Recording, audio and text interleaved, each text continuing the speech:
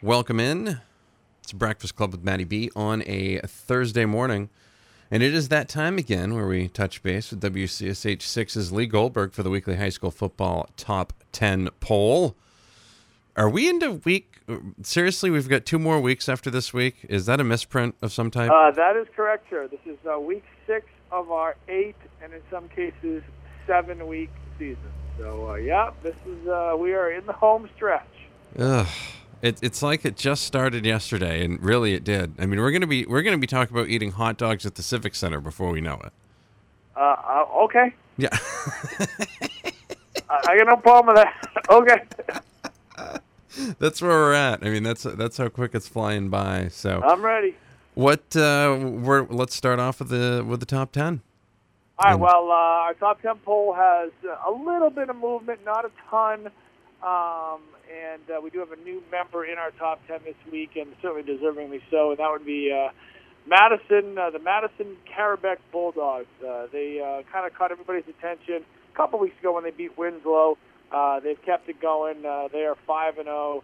They are the real deal. They'll go to MDI this week, and MDI is 4-1. So that'll be a nice. And my 10-month-old says he's a big Bulldog fan. Does he like that Madison Carabec squad? He really does. He loves That's good. So they are in a 10th place, making their debut in our poll.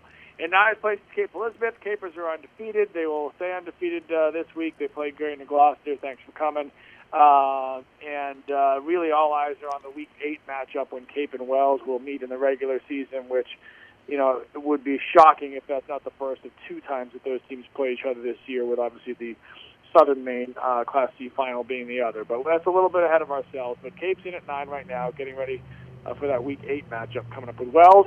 Speaking of Wells, they're in at number 8. They are just rolling on all cylinders as they have been all season. And again, their kind of eyes are on the same thing as everybody else, and that's the Week 8 matchup with Cape Elizabeth. In 7th place, it is Kennebunk. Joe Rafferty's Rams are still undefeated. They've done a nice job.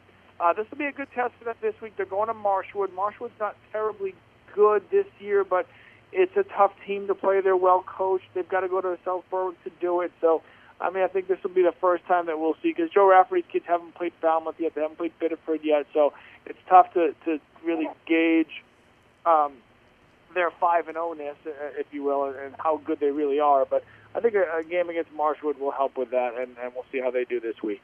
The Portland Bulldogs run at number 6. Interesting game for them last week. They were getting whacked by Cheverus, and Cheverus has a good record, but there's still some question as to how much of a contender they are. And then all of a sudden, Portland came back late in that game and took really control in the fourth quarter and ended up going on to win. So the Bulldogs did get it done. They are sitting here at 4-1 through 5 weeks of the season, and so they're a team to watch out for, and they sit in 6th place.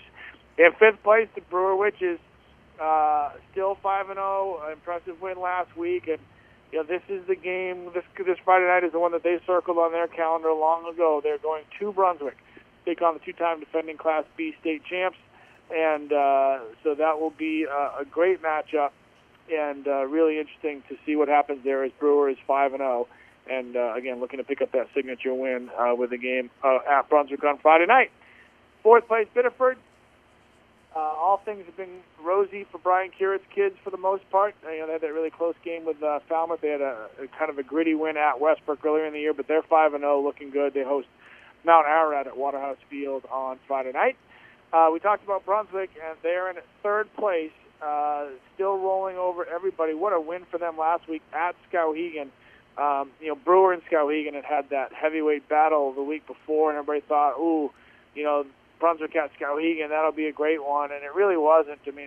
Brunswick was up by 30-something points in the first half, pulled most of its starters in the second half. Skowhegan starts to come back with the Indians were using their first team. The Brunswick team was using its subs, and then all of a sudden they're like, you know what, this score's too close, so the starter's going to go back in. Went out and scored 2 more touchdowns real quick and put the game away. So they really never were in trouble in that game. And I think Brunswick is just so ridiculously good, and again, that place will be packed on Friday night for a home game against undefeated Brewer. Bonnie Eagle is in at number 2. Scott has a little bit of relative amount of trouble with Deering last week. Deering's been a weird team. They hung tough with with Thornton Academy for most of that game. They hung tough with Bonnie Eagle for most of that game. They went down to Stanford and got whacked. So they've really been a hard team to gauge. But Bonnie Eagle did get through Deering. This will be a big one for them this week. They're going to Wyndham. Wyndham is a team that's sitting there waiting for them, and they think that they can be a contender. They're 3-2 because of that loss to Portland earlier. So Bonnie Eagle and Wyndham, or are they 4-1?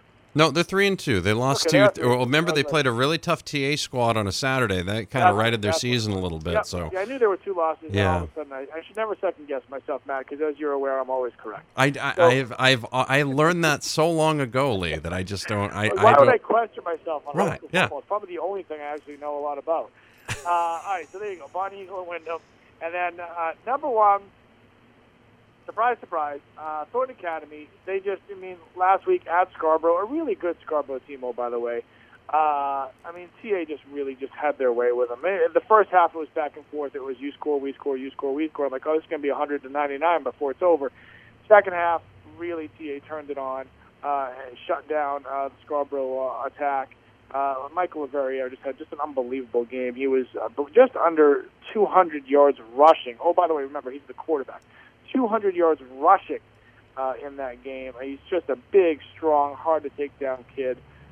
He's got a total command of Kevin Kiesel's offense, and it really just makes them hard to beat. They can get you in a lot of different ways. We talked about their tremendous sophomore class that they have. They played 3 sophomores that contribute a lot, and this team is just rolling. So they've got homecoming on Saturday against Massabesic. Now, I'm not a gambling man, but if I had to throw a shekel on who might win that game, I would have to probably just, in a coin flip, I'd probably say TA might get past Massabesic at home on homecoming weekend. Minus 65, would you say? Would you put that? If he wants it to be. I'm not trying to pick on Massabesic. They're having a tough year, but TA is very, very good. Yeah. And they are our number 1 team still with all 10 of our first-place votes. Of course, you can catch the Bonnie Eagle Wyndham game on video on mbr.org on Friday night, so make sure you stay tuned for that. Lee Goldberg, you can catch him on Friday nights as well on the 5th quarter. You can see that, at 11:15 Friday nights on WCSH 6. And, of course, you can catch the highlights. Just go to WCSH6.com. Lee Goldberg from WCSH 6 joins us every Thursday morning. I want to thank young Gannon for helping out today. Go Madison, I guess, which is good. Yeah, go Bulldogs, right, Gannon? Yeah. Yeah, he's trying to eat the phone. So That's good. He's very excited. It's like a bulldog. We'll have more on the way. Maine's Big Z.